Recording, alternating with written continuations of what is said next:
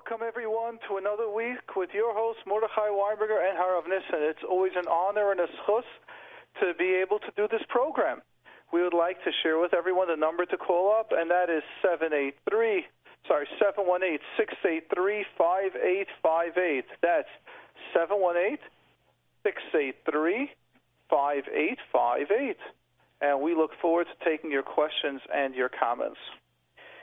The number to text, Reb Nissen, what's the number? 347-927-8398. So it's 347-927-8398. And again, we look forward to taking questions and comments. This is something that we look forward to. We've got a couple of messages coming in.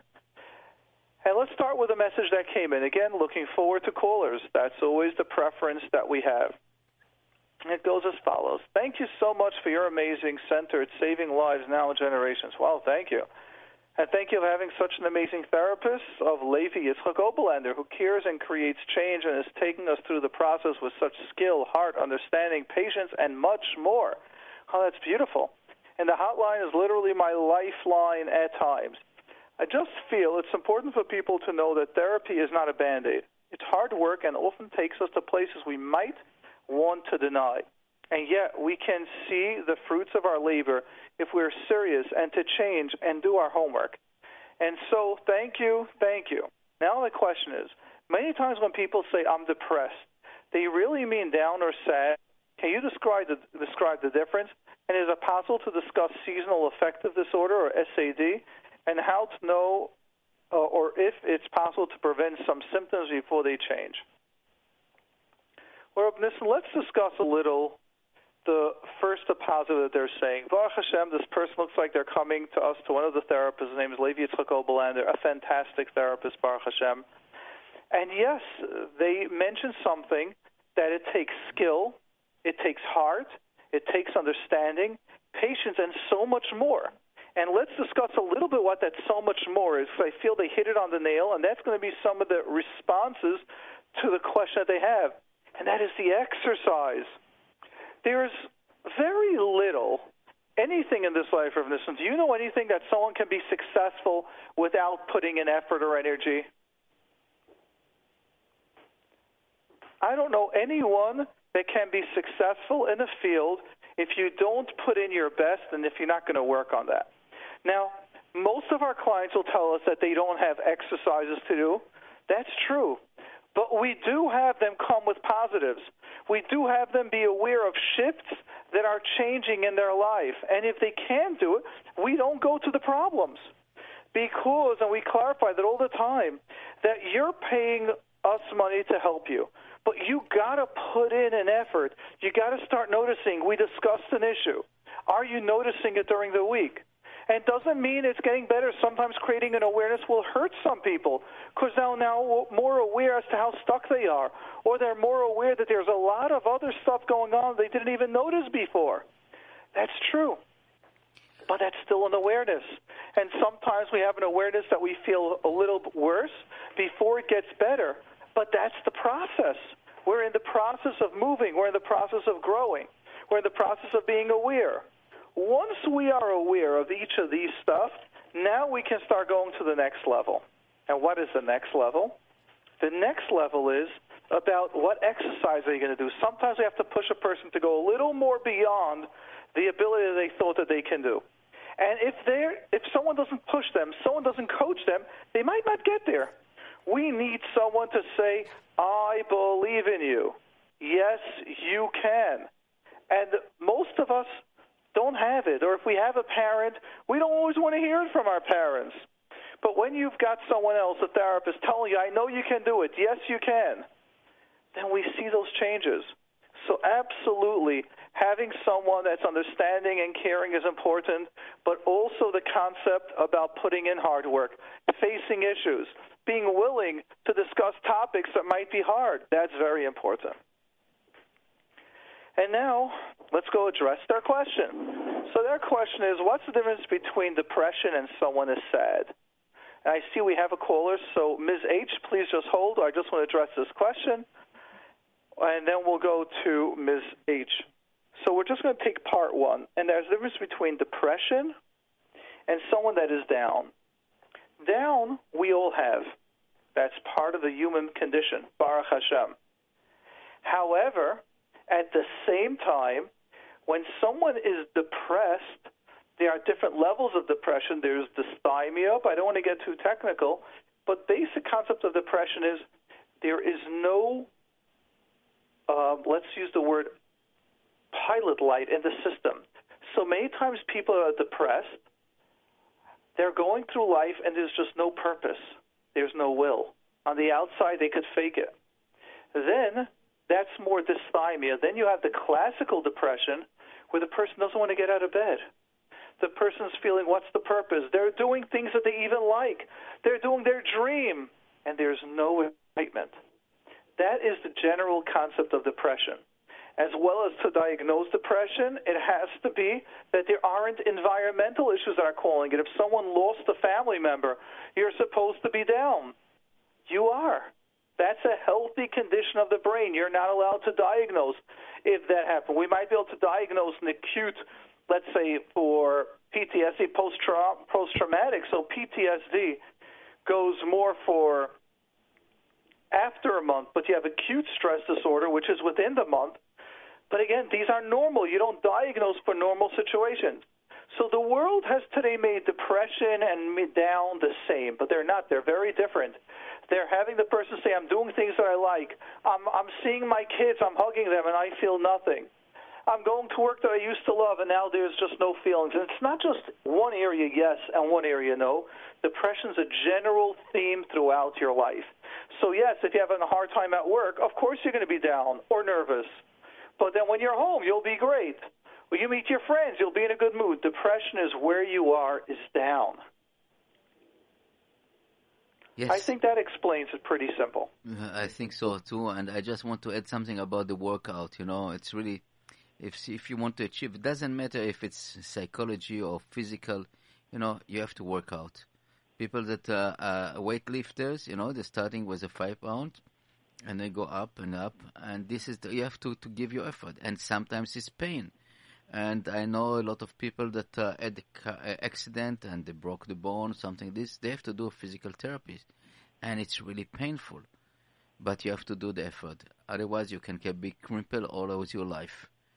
And yeah. This is, I think, that's exactly the same with what we're doing right now. Yes, very, very true. Work. We've got to realize there's a concept that I'm using a lot with a lot of my friends that we're discussing, and that's pretty interesting. It's just simple. We got to get comfortable being uncomfortable. People in Parnassa, people in Shalom Bayis. So your wife said something. Do you have to really get so nervous about it? So your kids aren't listening the first time. Parnassa's not coming the way you wanted. You had expectations. Let's start getting comfortable being uncomfortable. Let's start going beyond our comfort zone. That is a goal. So what do you say about being comfortable, being uncomfortable? You know, we said that the difference between the dead fish and live fish is that you swim against the current, and dead fish is with the current. Very well. And basically, that's if you feel so good, not good. That's right. And when people have a hard time doing the exercises in therapy, or in general physical exercises, or going on a diet, welcome to the world of the living. That is normal. Yes. We'll go to Mrs. H. Yes. Miss H, sorry. Miss H, welcome, and also like to share with everyone the number to call up because we'd like to have several people calling. Have you on the queue, and the number is 718-683-5858, 718-683-5858, and the number to send your text is 347-928-8398, 347-928-8398. And let's go, Miss H. Welcome to the program. Hi. So first of all, it's my first time calling, so I'm a bit nervous. But wow, congratulations. That takes a lot of guts to call up. Thank you so much for the program and your book. It's literally changed my life just by listening to this program. I listen to it basically weekly, and reading the book, the both together have and I just tell everyone I meet all about it. I'm like, you've got to listen to this program. It's mind-boggling. It helps you understand personalities. It helps you understand different situations, see what's normal, what's not normal, Thank you. It's been a massive change. Thank you. And I had 2 questions. So first of all, work in an office environment with loads of other girls.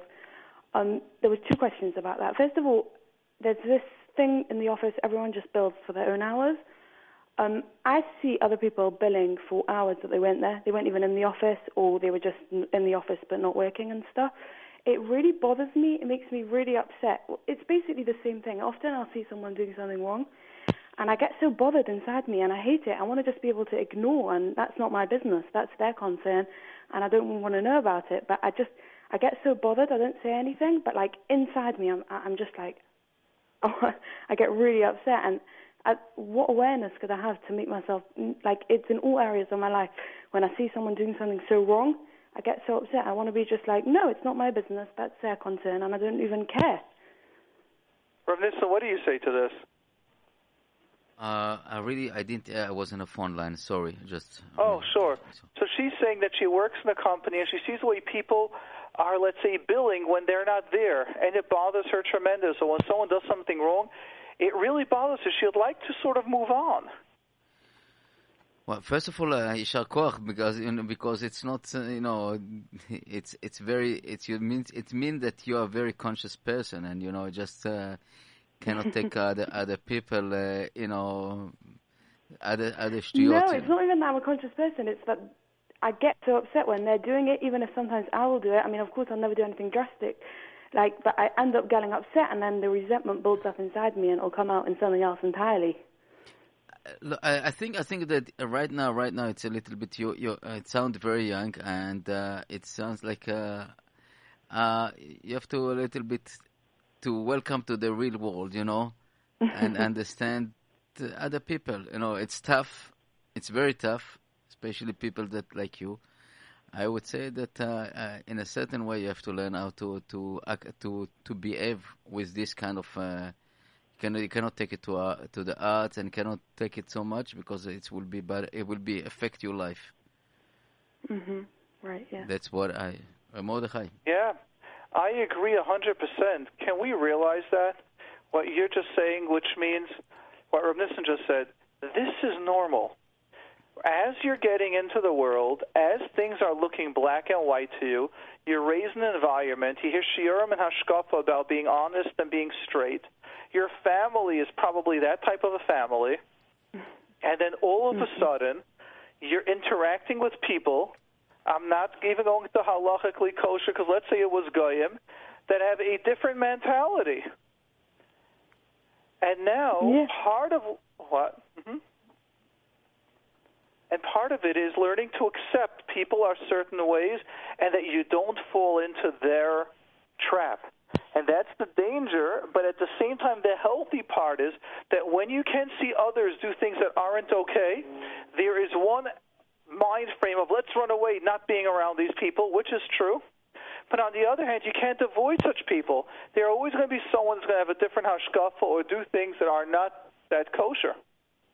And the ability to be able to be around them and say, this isn't right, this is not what I do, and might actually even have to shift onto them that they will be different, and they won't do certain things. Right. Yeah, I get that. So let me ask you, what can you do? Let's take it to you now, that you're in that environment, you see them do something wrong, and I also want to know, in the short run, it looks like they're winning. Can you recognize that? In the short run, it looks like, wow, they're not even there, and they're making money. They're billing for it. But could you see that in the long run, it will destroy their neshama? Someone that does shtick, they don't sleep well at night. And even if they do, and let's say they're not so worried, but then their children learned you could do it, and then the children might need more and will be more risky behaviors. And then before you know it, something might go very wrong by their children. And then they go, why is it happening? And that's the danger of doing behaviors like that. Now, I'm not trying to go away and say that I'm the greatest tzaddik and say that, we haven't done things which we all have done. Let's take a classical example, speeding. Can someone say they've never sped driving a car? No. But at the same time, they're speeding 10 above the speed limit in America, which they don't give tickets for 9 above. And most places, even 14 above, they won't give. And then there's something else when you go 25 above, which is reckless and dangerous. Even above is dangerous. But you've got different family members or different places where this is the issue that comes up, where the father or someone can really be doing it really fast, very dangerous, and then the kid acts that way, and then we want to know why it happens. And then you have someone that goes a little above, and then the kids behave or follow the instructions. So I want you to realize again, just because, and to everyone listening, the other one looks like they're more successful, looks like they're getting further, just slow down. Look at next generation and sometimes even 2 generations further down. Where are they? Yeah, I know that. Internally, everything you're saying, I 100% know. It's just that I get upset. It's like, it bothers me. It's like, let's say the phone will be going and I'll be the only one who's picking it up, the only one who's actually, and I just get upset because I guess you're just saying that's normal. A, it's normal, but B, now I'm hearing something further. When you get upset, it's why am I working so hard? And you might choose to not answer the phone. And then let the boss ask, why didn't people answer the phone? We got a request. You go, oh, I went to the bathroom. I'll go, where were the other ones? I don't know. Ask them. Sometimes, this happens many times in business, where the conscientious person, let's go ahead and take it to, especially by girls. Boys, everyone shares notes, and everyone helps the other one cheat. But by girls, there's always 1 or 2 girls that they write their notes, and they're so medoctic it should be neat, and then all of a sudden all the girls want to copy their notes. But they always want to copy it 2 days before a test when this girl wants to study. And then sometimes there are certain girls, I don't use the word chutzpah, but they have the guts to ask the person, can you please drop it over in my house? Or I needed those 20 minutes, I can't make copies, so could you go to the copy center while you're dropping it off and make a copy? And now it's not the time. And sometimes what we need to teach these girls or those that are on top of things is to say, if anyone wants my notes, sure, with pleasure. You could get it 3 days before, and you yourself could come pick it up, and you have to drop it right off, not bring it to me the next day because I'm studying now. Right. What I'm saying is it's hard to get those boundaries set. It's like, how much are you meant to cover up for your colleagues, and how much are you meant to just let them suffer themselves if they dug their own grave? I don't even know why you have to cover up. It seems like it's upsetting you, like you're answering the phones and you're working so hard. Yeah, because you end up covering up, because I don't want them to be upset with me afterwards and say, like, oh, we were out and you didn't cover for us. And the answer is that's right. Again, you're at the beginning stages of life where you're still wanting everything to be so simple and doing everything, and you will learn eventually the healthy balance, which is you could tell them with the greatest of pleasures, you guys could do whatever you want, but you can't include me. So figure it out without me covering. Right. Right, I get that, yeah. And right. The other question I had was sure. About, I've got a really close, I'm just going to call it a friend. To me, she looks like completely, like, not healthily obsessed with food. Like, not normal. Like, if she sees someone eating, she'll grab it out of their hand. And we're talking about an adult here. And eat, and it comes out in many areas of life, and I spend a lot of time with her. And it's a proper bother. It bothers me when I'm with her that she's like that. And a few times I've tried to say to her, this is not normal. Like, most other adults can see food and not necessarily eat it, or whatever the situation is, and she just doesn't seem to get it. Is there any way I can explain it to her that maybe it's not normal and she needs to maybe go and ask advice or something? Because I know that she's definitely disturbed about stuff, but as a friend, it's really hard to always be like, you're acting normal when she's clearly definitely not acting regular. Why do you need to say the words? Why do you need to go down that subject? Because I'm with her a lot of the time, and it's really, really hard. It's like, right. It comes and what out happens all if you can over. learn We'll to go set to a any boundary? public affair, and she's just there doing it. I've just had that where a couple of good friends, I wanted to bring something up. I run a group. I don't want to go into it, but I run a certain group for Chesed. I'm doing it already for 5 years. So someone told me, I want this person to join the group. I said, the group's supposed to go an hour. We go 3 hours. We can't take someone more. So we can't do more times. Now this person gives me advice, so cut down their time, but take my friend in. You're giving me advice. I said, I really appreciate it, but the group has chosen not to take anyone else in. So I got the next advice. So why don't you volunteer another evening of the month to help someone? These are all great ideas. But the concept when you want to go into this and this guy, I said, I don't even want to hear it. We're talking now as a friend. This is already therapy. What I should do, when I should do. We're not going into my volunteer time. I wonder if you're able to set... If I had such an issue, I'd expect a friend to make me aware and to... Really? Why? I would. I wouldn't want my friends to make me aware. To help each other. Help each other and make each other aware are two different things. I drove home today, and I had a friend with me in the car, and I said, look, I want to discuss some things that I got on my mind. He said, sure, but I want to discuss what I have on my mind. Yeah, friendship is, I don't know if I want someone to tell me of awareness of problems that I have. I don't know if I want that. Friendship is meant to be friends. If there's also an issue, you could bring that up. How much of your time is friendship? How much is trying to be a therapist? Teenage girls confuse that, by the way. No, I'm really not like that. Completely, that's not my personality. I'm not like that, and I've never been like that, and it's just since I've got to know her, it bothers me. It's like I see her in so much pain, and I see her doing things that aren't called normal, and then I see her in the pain that she says that people think I'm weird, and then I'm like, I want to just say it, but I don't know how to say it. So let me ask you, why would you, Justin John, I want to understand, why would you have a friend that's acting weird and saying weird things, and you feel you need to reassure her? Because I don't have a problem having friends like that. I don't mind if you have friends like that. I'm not even saying not to have friends like that. What I want to hear is, do you have healthy interactions with her? Is it a friendship? You're using terminologies I need to define. So far, it doesn't sound like there's a friendship going on. It sounds like there's a therapy session going on, and you spend a lot of time with her. There's a lot of friendship going on. Good. Tell me some things that are friendship going on with you and her. Let me hear some healthy stuff. We spend time together. We'll go to a gym. We'll go to the gym together every night. We spend a lot of time together. What do you talk about when you're going to the gym or things like that? Are you talking about her problems? No, not at all. We're just having normal conversation, what I have with anyone. Okay, great. So now if she says, people don't like me or I do things weird, then why can't you just tell her, yeah? If 80% of your relationship's healthy, yeah, why can't you say, you know something, you do something very weird? You think it's better to bring it up, or now you're just saying it's better to ignore it? I assumed that 80% of your conversations are problems. No, they're not. Right, now I'm hearing 80% we put the problems is healthy. under the carpet, we pretend they don't exist, and we continue the friendship. Okay.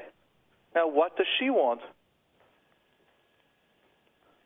Would she want you to tell her that she's got problems where she's wrong? I guess on one hand she would, and on one hand she would prefer that I wouldn't. All right, so I had a friend that told me very simple, made very clear our rules. If there's ever enough bad news to tell me, make sure you are not the one to tell it to me.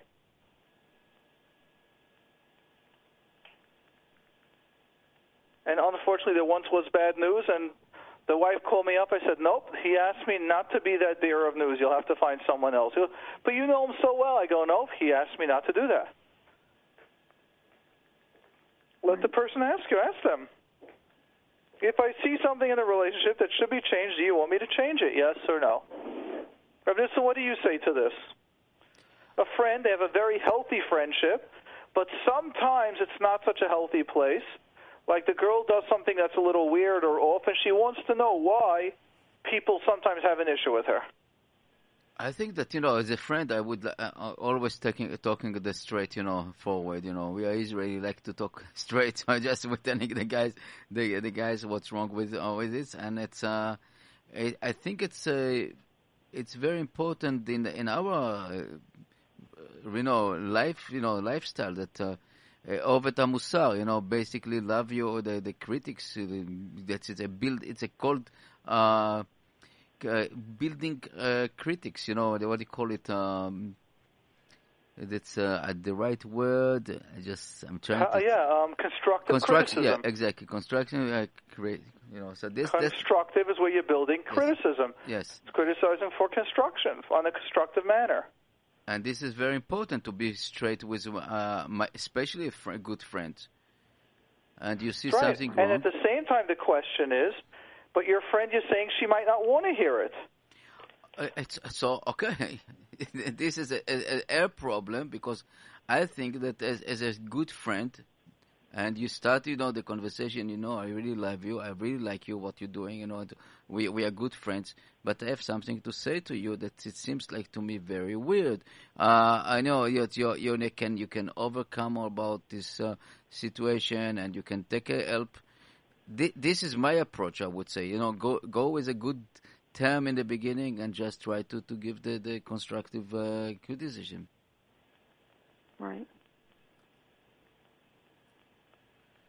Yeah. Right. Okay. Thank you very much. Well, you're welcome. Okay, so I want to say that our phone lines is already now full, and we're going to Mr. A. Mr. A, welcome to the ear. You're on with Mordechai and Arav Nissen. Very much for taking the call. Our pleasure. Thank you. Questions.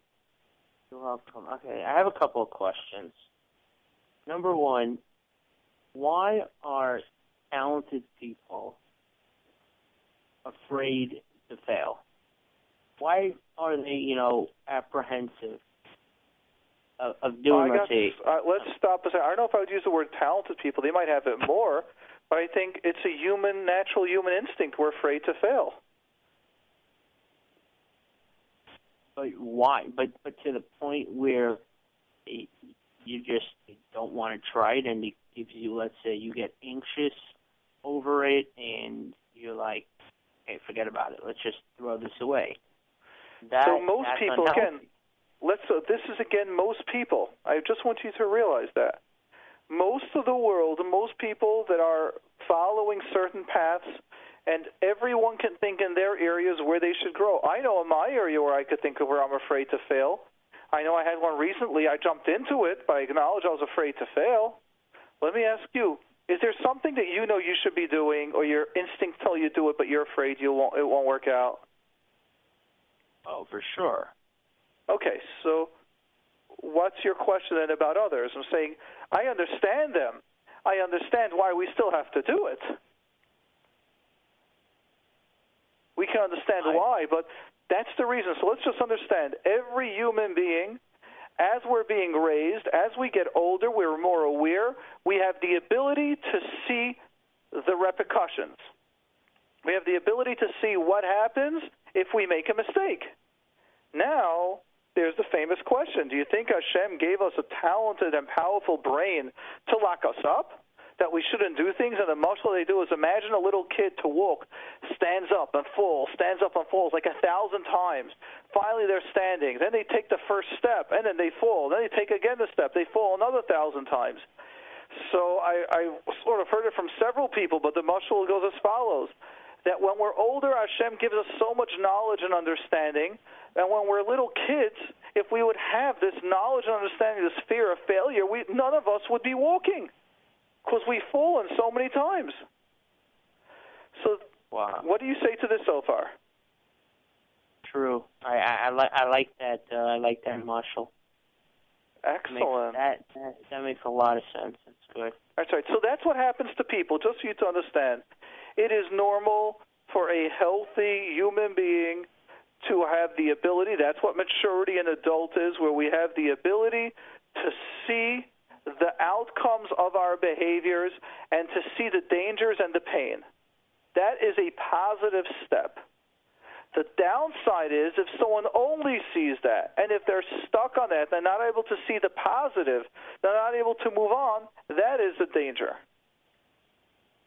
And how do you correct that danger, or well, it depends how severe they have it. Sometimes a Rebbe, a coach, a parent can help. Sometimes you need something a lot stronger. Sometimes you need a therapist for people that are very afraid. So it depends. But just understand that it's still a normal condition. I hear that.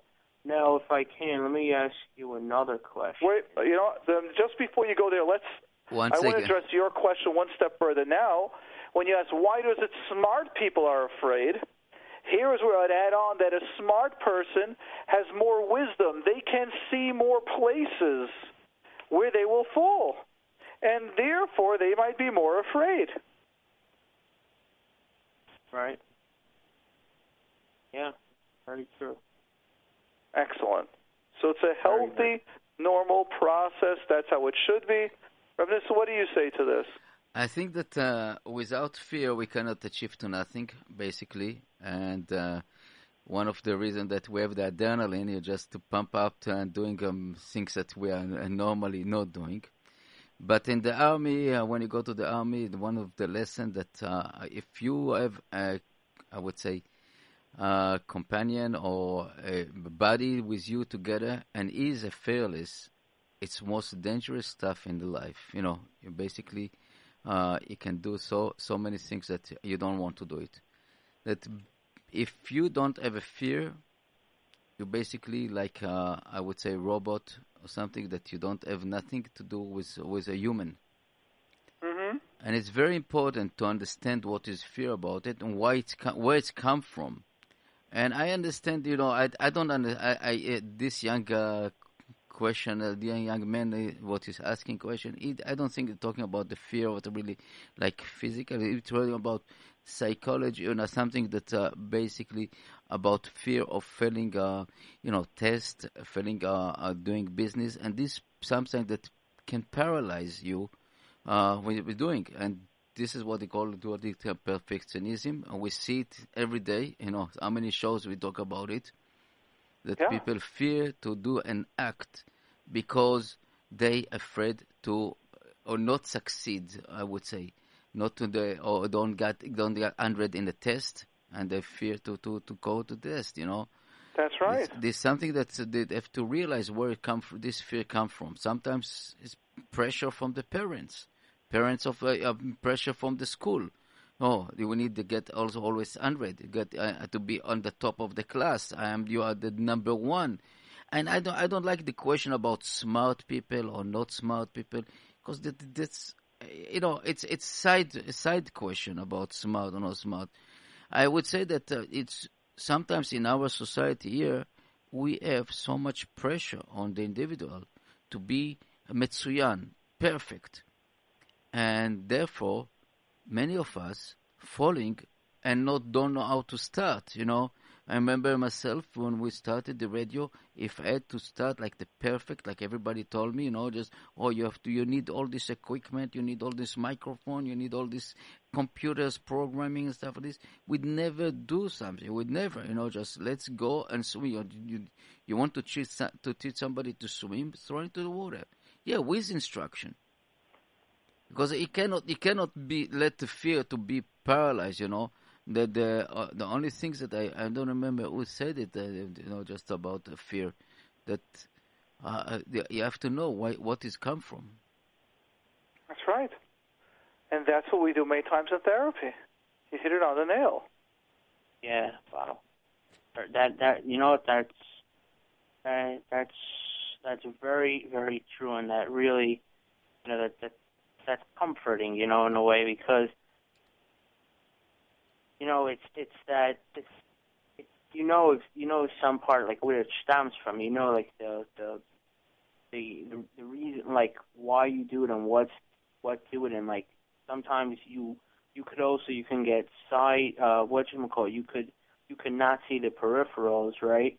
If you get totally blind, you get blinded from this.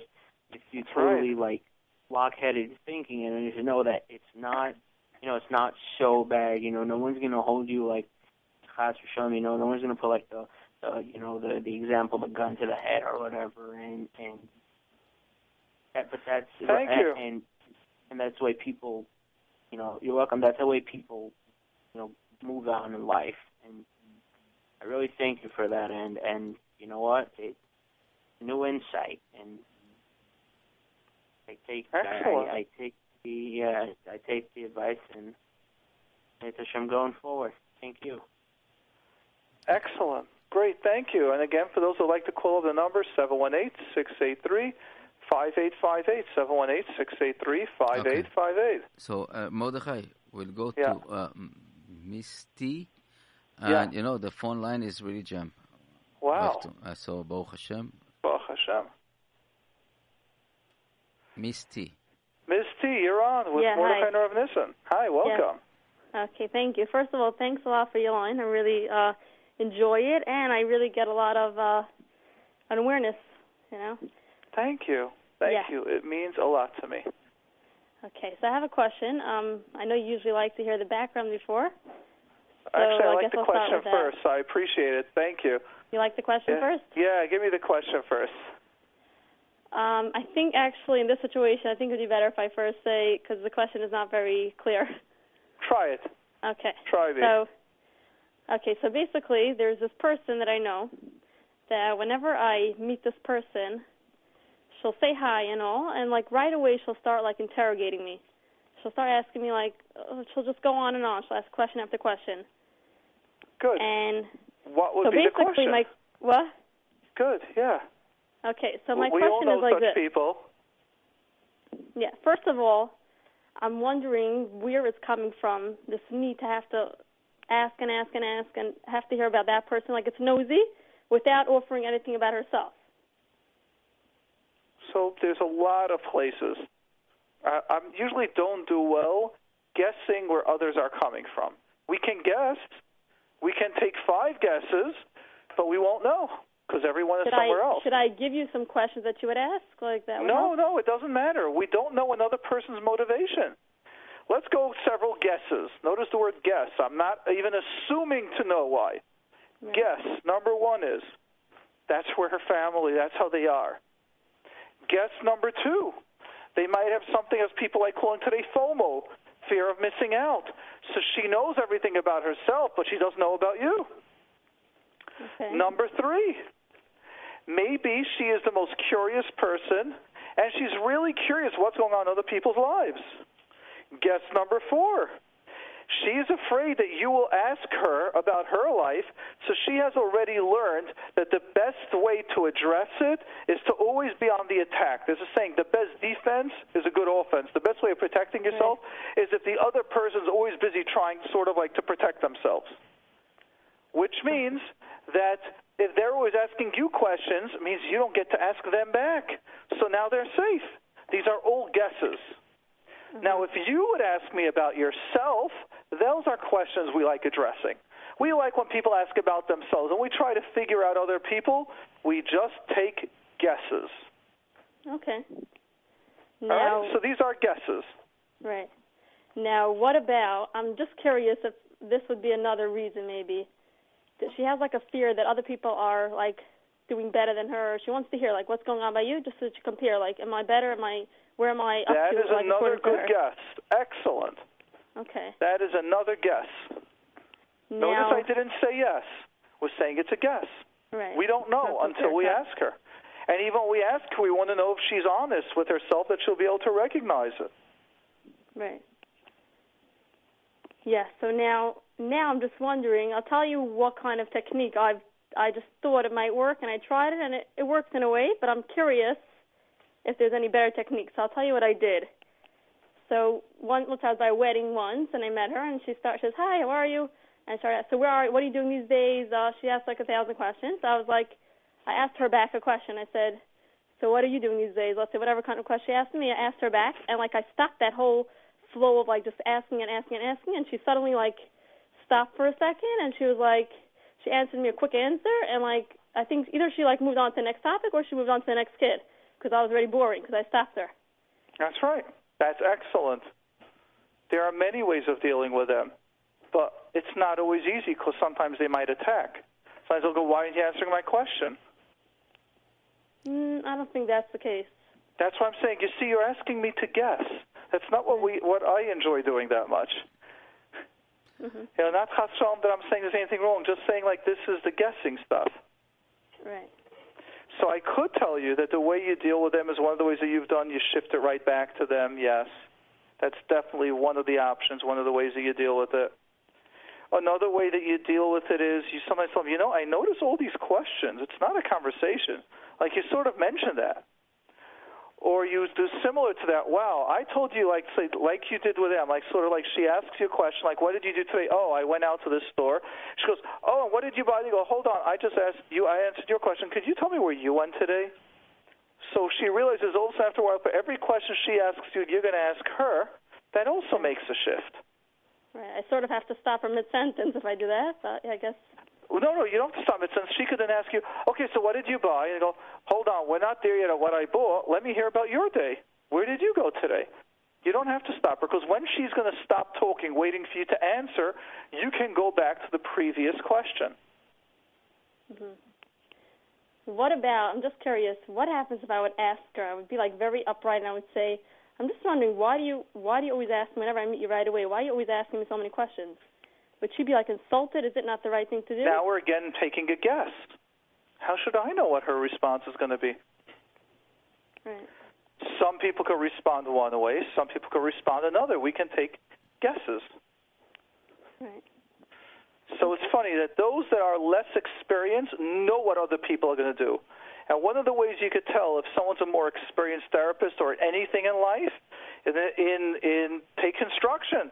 If someone asks her, I want to build a 3-story house, how long will it take? Right. He's an expert in his field.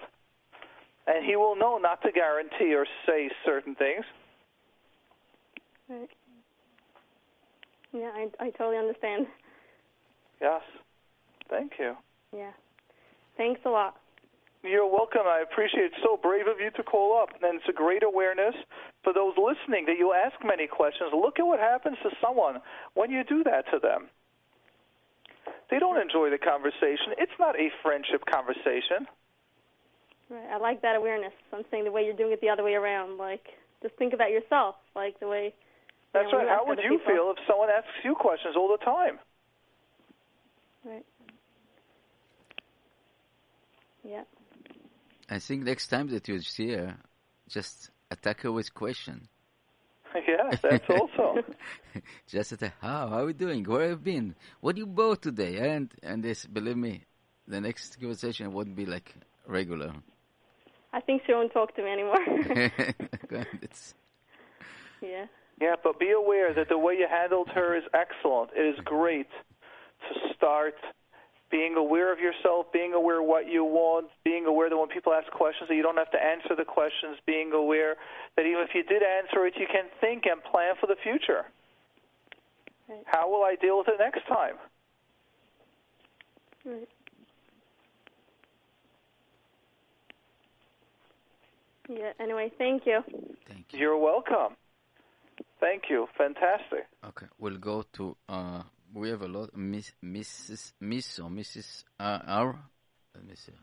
Let's go, Mrs. R. Welcome to the program. You're on with Mordechai and Rav Nissen. Hi, is that me? Yes. Yep. Oh, thank you so much. I really want to thank you. I listen to your recorded shows, and sometimes I go all the way back to the beginning as much as I can, and sometimes just rehearing them. There is so much information on your programs that I almost feel like I've been to therapy many, many, many times. And I would like to validate what you're sharing. Someone called our office. They wanted to come to us, and we have like a therapist that screens the calls. And the therapist tells me, we've gotten such quality people calling up. They're listening for a while. They're really educated. Yeah. It's not Oy, I'm in trouble, help me. Like, what's the issue? They're able to answer. Is it just you? Is it others involved? Like, they're answering questions almost like professionals, and it was just beautiful. I took it as a tremendous compliment from the people, from those that are listening. Yes, it really is. I actually had this kind of conversation with someone who is in a very unfortunate situation, and they're in therapy for many years for dealing with it. And when I said something to her, she said, how do you know that? That's like somebody who would be in therapy for a long time. Like, how do you know that, what you just said? And I was quiet because I wasn't sure how I knew it. I said, it must be from Mr. Winberger's shows because there's nowhere else I would know it from, or your books, and with or her, somewhere. Listen, we work together as a great team, and look at the information that we're giving. Yes, it's out there. It's definitely a bracha, and it's free, and it's awareness that sometimes people who wouldn't need to go to therapy but just need the awareness to do things in their life that they wouldn't have the courage to do. And it's not necessarily that they have to go to therapy. It's just to know different instances or different situations which are fixable with different information. It's tremendous. I just have to say that because I'm a very long-time listener. And Thank you. I feel like I've gained a tremendous amount. Now, so I'm wondering if you can help me out. I've heard the term narcissist. Is that a diagnosis, or is that just a term of a type of person? That is a diagnosable disorder. A diagnosable? Yeah. Okay. Yes. Could you tell me is there a terminology you can explain what it means to be, if someone's a narcissist, what traits they would have? Yep. I'll read to you the actual diagnosis from the DSM-5. And let me go find it. You need like 6 out of 9 for a diagnostic level. Let me just see this if I find it. And here's where people hear it. They'll go, "Oh, I didn't realize you need autism." You don't need it, but you need a lot of them, a large part. I got it, but I want to actually... What? Yeah. So narcissist is under the personality disorder Masechta. That means that there are 3 clusters of personalities, 3 different types. There's like the first one of antisocial, schizoid, those that are violent, those that look to hurt others on purpose. That is one level. Cluster B is where this comes in, which is you've got more about borderline, narcissism. This is all over here in cluster B. And then you've got in the next cluster, in the third group, is avoidant personality, OCPD, dependent personality, and things like that. So I have right now in front of me the criteria for narcissism. And you need to have, again, please don't diagnose from this because I'm leaving out, I am excluding other stuff that therapists that we need to identify. And if those are there, then we don't diagnose narcissism. So I don't want anyone to think you can diagnose, just to give an idea of what we look for. So there's got to be these issues that we're talking about not by one person, means not when they interact with one person, and not with it's just at a certain time. This has to be pervasive patterns. It's got to be a pattern over and over, this concept. So the main concepts are grandiose. They usually think large beyond. They need a tremendous amount of attention. They do not feel when others are having pain. It's always about them. And this happens already from early adulthood, like from 18 and up. Not as someone else in 40 years old, they develop it. So let's go through the 9 levels just to get an idea. Number 1 has a grandiose sense of self-importance. So they start exaggerating their achievements, their talents. They expect to be recognized by people as superior. And many times they don't even have much of what they're doing. In first grade, they got hundreds. They're busy going on how the Rebbe said that they're smart. The second one is they're preoccupied with fantasies of limited success, power, brilliance, beauty, and things like that. So they're busy with always extremes. The wealthiest person, the prettiest person, the one that has the most power. They're very busy with that. The third level is that they believe that they are special and they're unique, and most people don't understand them. They should only be speaking or interacting with people on that high level.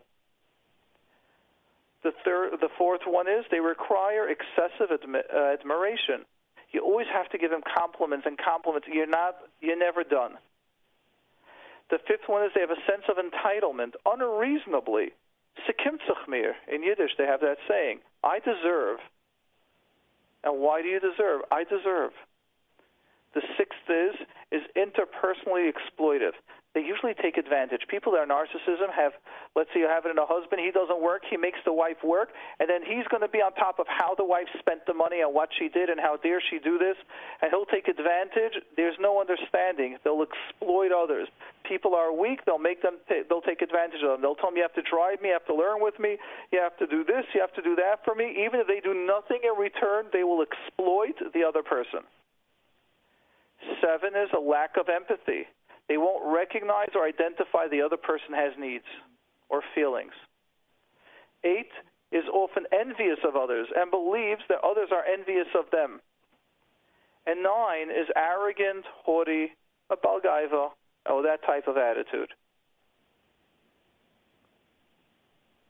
What do you hear in this? Is this matching the person that you're thinking of or not? Well, I'm wondering, are people born narcissists or they do become That's a whole new narcissists? subject. So first let me ask you, what does this sound to the person that you're thinking of?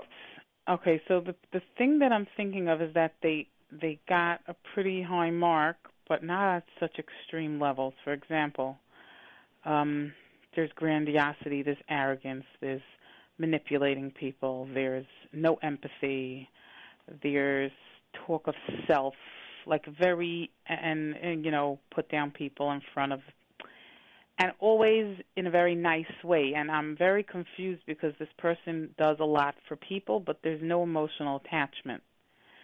And that's what sort of triggered my thinking. I was like, oh, something's wrong. Right. They do, but there's absolutely no feeling of love or caring in the doing. Mm-hmm. And I sort of was putting this person on a pedestal up until a little while ago. I looked up to them, I respected them, I asked their advice, and all of a sudden one day it hit me that something was wrong, and I didn't know what. And somebody mentioned narcissism, and this person does have narcissistic family members also, and I was just wondering if that's possible, if a parent of this person has narcissistic tendencies and another sibling also does. Sure. Does that make remember, sense? A lot of children are raised by environment. Most of us, we learn from an environment. So if a parent is that way, then that's how you're taught to speak. That's how you're taught to think. Everything that we are taught, most of the information, the solid foundations, are from our family. So doing for other people, but having no emotional attachment to it, and it's more about how beautifully I can do something. Mm-hmm. So that's what sort of made me think like, oh, this has nothing to do with the person receiving from her. It has to do with herself being the best giver. And that's the danger. Does that make sense? Yes. Right. Yes. So I had struggled with sort of emotionally not feeling comfortable and wondering what was wrong with me, because I guess I was expecting empathy. Right. And there was none. So I guess when I was listening to your show for a certain amount of time, it's been a couple of years. I think it's about 4 years. Wow. And let's say about 2 years ago, I realized that I'm expecting emotional reaction or empathy, and there isn't any. Yeah. And all of a sudden, I realized that there should be, and it's not with me. So I got very confused. I wasn't sure. And then I got uncomfortable taking from this person. Yes, because their taking is their giving is many times adding taking. To the right. It's sort of like feeding that narcissism. That's the way I was thinking about it. That's right. So I didn't know if it was, or because it's not as extreme as you were reading, but maybe it's not coming out as extreme because if who said it's such an extreme? It might not be extreme. It might be a low level. It might be they're having the traits. They're hovering over the idea. Not always do we have to diagnose everyone. Right. I'm not. I'm saying not only that they go into diagnosis, but they could go into many other areas. I guess I wanted to know more for my own protection. I felt I needed to take a step back and say, this is not a person that I can share safely with anymore. That's right. That's my reaction. That's the way I felt. But so I have many times where people do want to offer me favors, and I know they are not offering to give. They are offering a little bit to give, but their taking will be so much more. And that's something we need to realize, that there are people like that. Not necessarily they're bad, but they don't know how to ask, or they don't want to pay, or they feel that they deserve certain things. And that's sometimes that, people, not just me, everyone, there's sometimes people who want things, and we need to find that balance. But I don't have to be the one to give it, specifically in a case where I thought it's a give and take relationship, and then I realized it's not. That's right. So me taking would be giving in a very unhealthy way. That's the way I felt. Yes. Meaning, let's say, for example, if I would allow somebody to make me a birthday party because I thought that they cared about me, let's say she would say to me, "Can I throw you a birthday bash?" I'm just making up an example. Yeah. And if I thought the person really cared about me, that would be lovely. But if it was somebody who was using it to feed their need to be grandiose and to give in a grand way that they would get the attention for, then it would be it would not be a caring a caring offer That's right. at all. So we have that again. We have people that offer to help us, okay. Mm-hmm. but at times they're doing it in a way that we don't feel is really healthy. And is it just to protect oneself? Is it just that you're not supposed to share emotionally with these people? Like, well, there again, we don't know if they're diagnosed, but instead of saying that we're diagnosed if they're personality disorder or not, narcissist or not, let me shift the question to you. Do you want to share with someone that they will offer you help for their sake? No. And just be aware, sometimes, yes.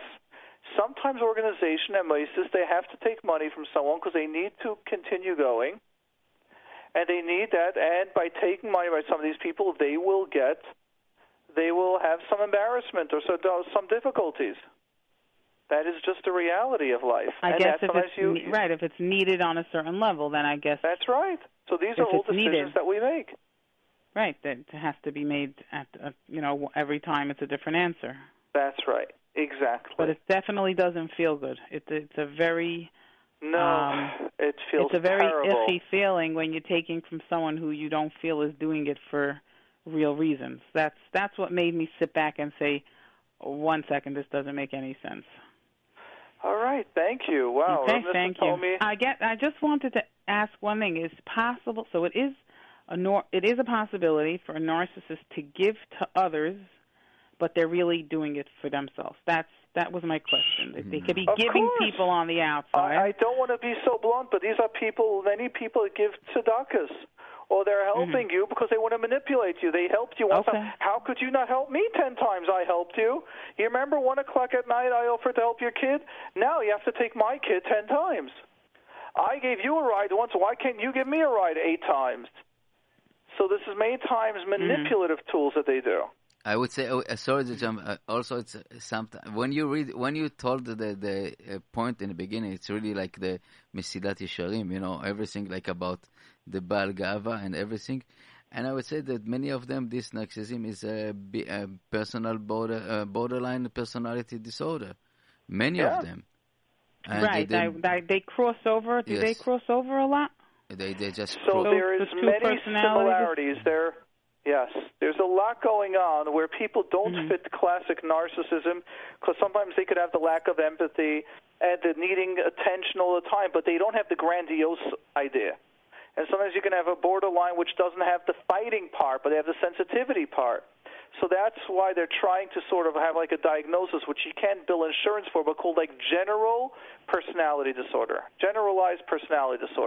which is a combination of let's say if you have borderline and narcissism, they'll meet 6 or 7 out of those, but not in specifically the borderline or narcissism.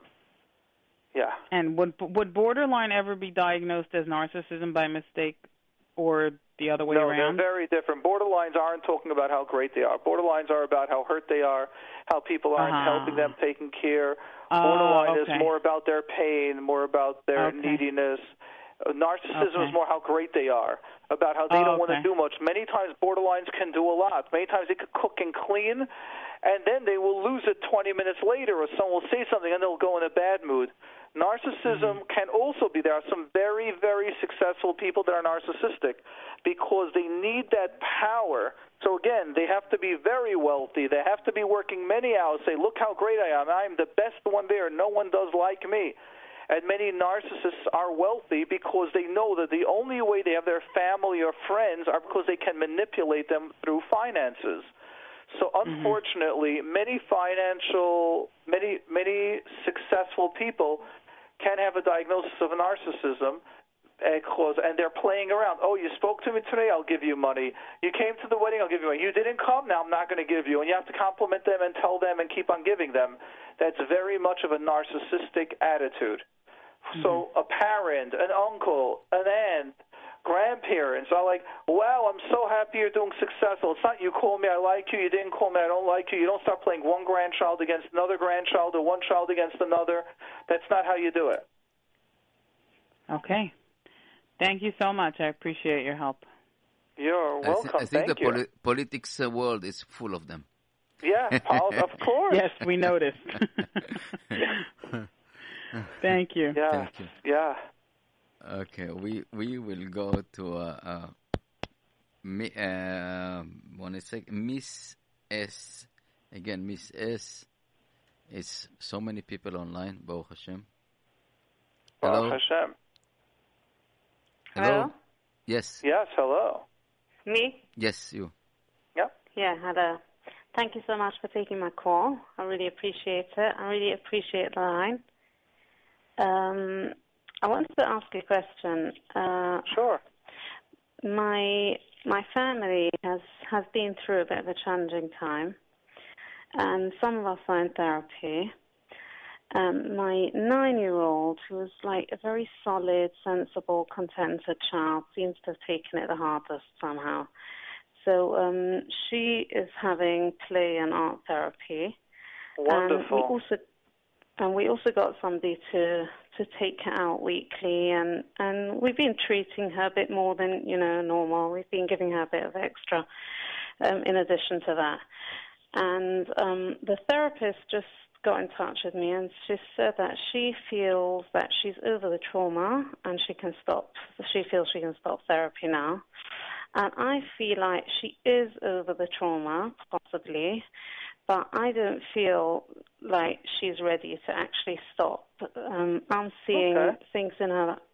I feel like she kind of has shifted, like kind of from the actual trauma, but I don't feel that she's actually in a settled place yet. So what I can see, she's constantly looking over her shoulder, very jealous type of behavior. She's being very chutzpahdik. She's testing boundaries all the time. Her attitude is very much like, you can't make me. She's very, very negative, and she's always looking at what she doesn't have and that type of thing. And it's not only happening. It's like, I know I can see that kind of parenting now is going to need a bit of brushing up with my skills here, because I can see it, like the way she's behaving is, whatever she's been through might have caused it. But I can see that we need to do a bit of that. But she has as well, like at school, she's also being like this. It's not only happening at home. So that's what makes me. It makes me feel like. So you just shared symptoms. That you share them with the therapist. So the therapist might just see her in the room, and she might be changing so much, and she might see that things are done. However, she's not aware of the environment. That's what parents do. You share, this is what your experiences at home. These are the experiences in school. Right. So I did experience the therapist, and I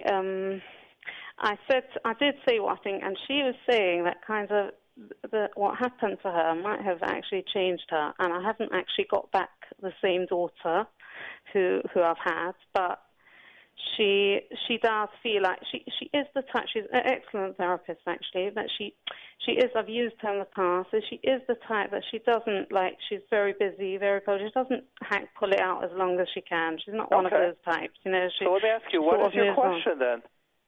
Great. Okay. You're so clear. Seems like you're very clear. No. You're very clear. Thanks. You just said it. Yeah, so I'll tell you what, because I'm looking at it, okay, so if I've got a different daughter and I do need to brush up my skills, fine, I mean, it is humbling, and it is the thing that kind of, when we get complacent. Let me ask you, just the way I am, so please forgive me for this.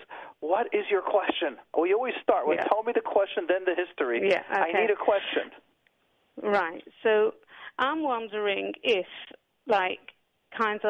if I need to just sort of make peace with it and say, that's it now.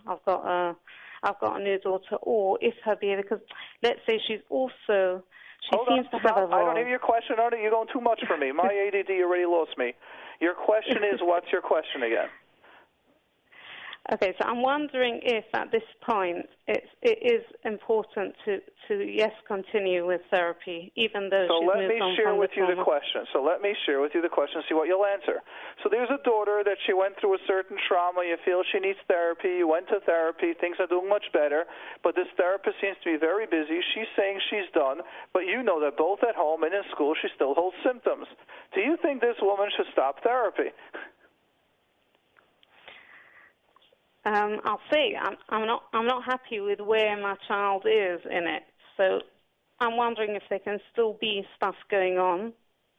Good. So now let me ask the question: yes or no? Does this girl need more therapy? I feel yes. There you go. You got your answer. Now, what's the problem with that? Okay, so the therapist does seem to think like she's ready. Okay, so what do you do with one therapist? What do you do if you have a kid that's not feeling well, complaining, you went to the doctor over and over, what do you do? And they're not finding anything wrong or they're not seeing anything, what do you do? You go for a second opinion. Right. And can I just ask something else, though? Can it be that over-attention could have caused a bit the misbehavior, because there's suddenly a lot of focus on her. Everything you're asking me, I want you to realize, you're asking me about your daughter. I'm not answering about your daughter. If you're asking about the daughter, I would suggest you go to therapy as well. You seem to be very concerned. No, I'm saying I am in therapy. I mean, this is not my only issue. There's been a lot around it, so I'm saying. Wow. One thing I could tell you is kids can heal much quicker, and sometimes therapists have different opinions and methods in therapy, and we allow each therapist to have their opinion, their method, but you are the parent. It's your kid. You need to have the deciding factor. Even if the therapist says you're done and you don't feel you're done, you continue. You go further. You are the parent. Mhm. Right. Okay. Can I ask something else as well on a different note? Yeah. We just have two people waiting, so we sort of want to take the calls a little quicker tonight. That's a quick question. I wanted to know about schizophrenia. Oh, that's a good one. We don't get a lot about this. Yeah. I don't know much. I don't know much about it. I just wanted to know if it's the kind of thing you can outgrow, or is it no. if it's caught early on? So once someone has it, they would be on medication. No, you cannot. It is just like, unfortunately, it is on the brain. It is the brain. The part of the brain doesn't function. You don't heal schizophrenia. No. You can try it would be medication controlling it, and only medication. Right. And the earlier you catch it, the less of a medication is necessary. The less dosages. Not always. Sometimes you'll still have to give everything. But just like everything else, once it is a full-blown attacks and everything, it's a lot harder to handle. Right. And is it a thing that is hereditary? Like if it's in I think everything is hereditary. You know, if you're going to have two eyes and a nose and a mouth and things like that.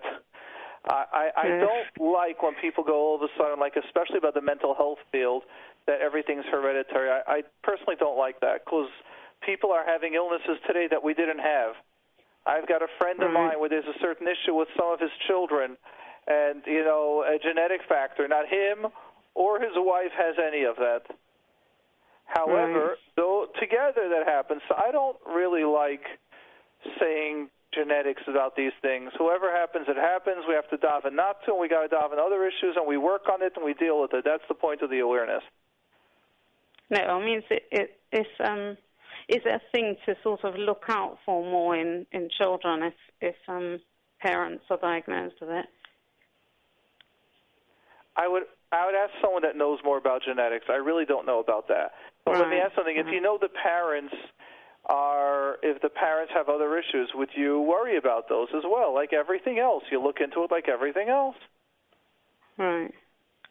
But the level of genetic factor, I don't know. I feel this is a very serious question that would need to be updated and look at the latest reports. I don't know the latest statistics. Right. Okay. Yeah. Okay, thanks so much. Thanks for everything. Rav Nissim as well. I really appreciate it. And thank you for calling all the way from England. My pleasure. Yeah. Okay, thank you. And are we going to Miss M? Ms. M, welcome to the program. Hi. Okay, I just have a quick question. Sure. And by the way, thank you for calling. Greatly appreciate it. Everyone that's calling. Yes. Yes, thank you for your program. Okay, if I want to try to figure out what's like a good career path, and with all the combinations of what I know how to do when, my working style and everything, like, what's the, like, I feel like I need to discuss it with someone, and I have no clue, like, who's good at such a thing, and who, like, it's a certain, like, kind of skill to be able to guide someone in such a direction. And just like a regular career coach, I don't know. So it's interesting that here in America, it's the least that I hear about it, which means in Israel, it is extremely common that every high school kid, when they graduate, or most of them, that they take one of these exams and they have like a career coach that just tells you what they're good at. It's extremely common in Eretz Yisrael. They have it also all over. You could do it online. I know, Asia high schools have them, but I know people that do them, those sort of like aptitude tests. But I don't know in particular anyone that does it. You don't know anyone that does it.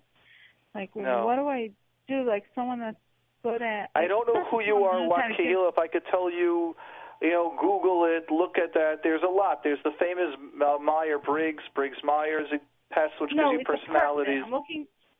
No, a test I could take, but someone took, those are career coaches. I don't know. Right. I don't know. I never do referrals. But the who are raising is that it's important for us to know that. And one day we'll be able to do that in America, have them access in the frum world, because it's very accessible for the frum world in Eretz Yisrael, where people sort of do those testing, the personality testing, and different jobs and things that you like doing, and they give you a rough idea. They're good at it. Yeah. They're good at it. Okay. Thank you for your show. Thank you so much. And in Israel, it's very popular. I would say every job or and every. It's good. It works. People are like. No. We're not turning it into Mukubalim now. No. That's right. We're just getting an idea. It helps. You're good with your hands. You're good with creativity. And there are several jobs. They could give you a list of 30 jobs that are more creative and more hands. But you might be good in a different area, too, because that's where you are. Right. I know in my university they used to do it 30 years ago, 40 years ago. It's everybody that and they define it with letters like C, creative, and square, S like squarey, and all this kind of personality, and that's how it's working. But it's also like someone that can get an idea from looking at all your results, and someone can get an idea what they and do. then really be able to discuss it with you. That's really the main part. Yes. Yeah, that's what they do. Maybe I can get in touch with someone from there on the phone. That's a good idea. Find out who's someone that does it in Eretz. I don't know that. It's not what I know. I'll tell you what I know. I'll tell you what I don't know. I do not know how to get through to anyone in Eretz Yisrael or here in America. Mordechai, I think it's very important. Even like when you graduate from high school, in Israel we have the army that basically, I would say, define your skills. You would pass kind of the same test. Before, from 16 years old, we're starting a series of tests. And each test is going to define you to a different location, different, part of the army. If you're skilled, so you go to the Navy or you go to the Air Force, and that's how it's going with and then it's also give you the path to what kind of job you're going to be and stuff like this. Very important. The high school year can give to the kids this kind of path. Yeah. Mm-hmm. Beautiful. Mm-hmm. Thank you for the call. Appreciate it. Thank you. This is really great awareness. Yes. And we go to the last caller, Mrs. R. Mrs. R., welcome to the program. You're on with Mordechai and Rav Nissen. Hi, thank you for taking my call. Yes. What's going on? Yes, something wrong. Okay. 1 second. Yes, hello. Hello, you're on there. I'm on there? Yes. Yep. Okay, so first I called in 2 weeks ago about my need to have thrills and excitement. And what, say that again, with what? You called about? I need to have like thrills and excitement. Yes.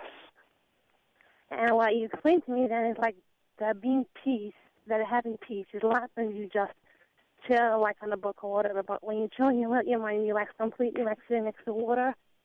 Yeah.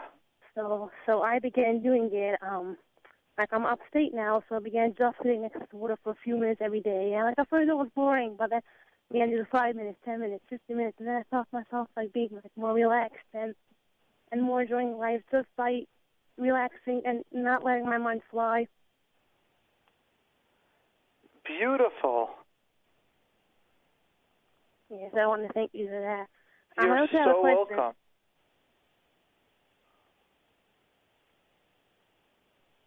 Yes, go ahead. Okay, so I have my nature is more like being more introverted. And I have, most of the time, I like spending time like just one or two people. And like, how do I find a balance between like not snobbing people and just taking time for myself and doing what I want? Yeah, that's something very important. So how do I do that? Oh, we could create the awareness, how important it is. How to do that is a whole different level. Those are skill sets.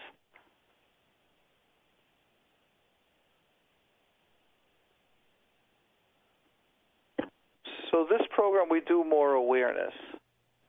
Mm-hmm. Yeah. Thank you so much. I really appreciate you waiting on the line so long and sharing that beautiful example of you sitting by the ocean, by the river, and calming down and having an effect. That's really our goal. Baruch Hashem. Thank you. You're so welcome. Okay. Mordechai. Wow. Yes. It's late. Baruch Hashem. And, we didn't even touch the text tonight. That's right. We had so many texts. Yeah. And, okay. That's Ken Yirbu and Be'ezrat Hashem next week after Tisha B'Av. Amen. Be'ezrat Hashem. That's right. We will do it Sunday. Yeah. Be'ezrat Hashem, we are going to, not to fast, and it will be... Exactly. Soon. Happy days. Amen. Thank you very much, and good night to all our dear listeners. Thank you all.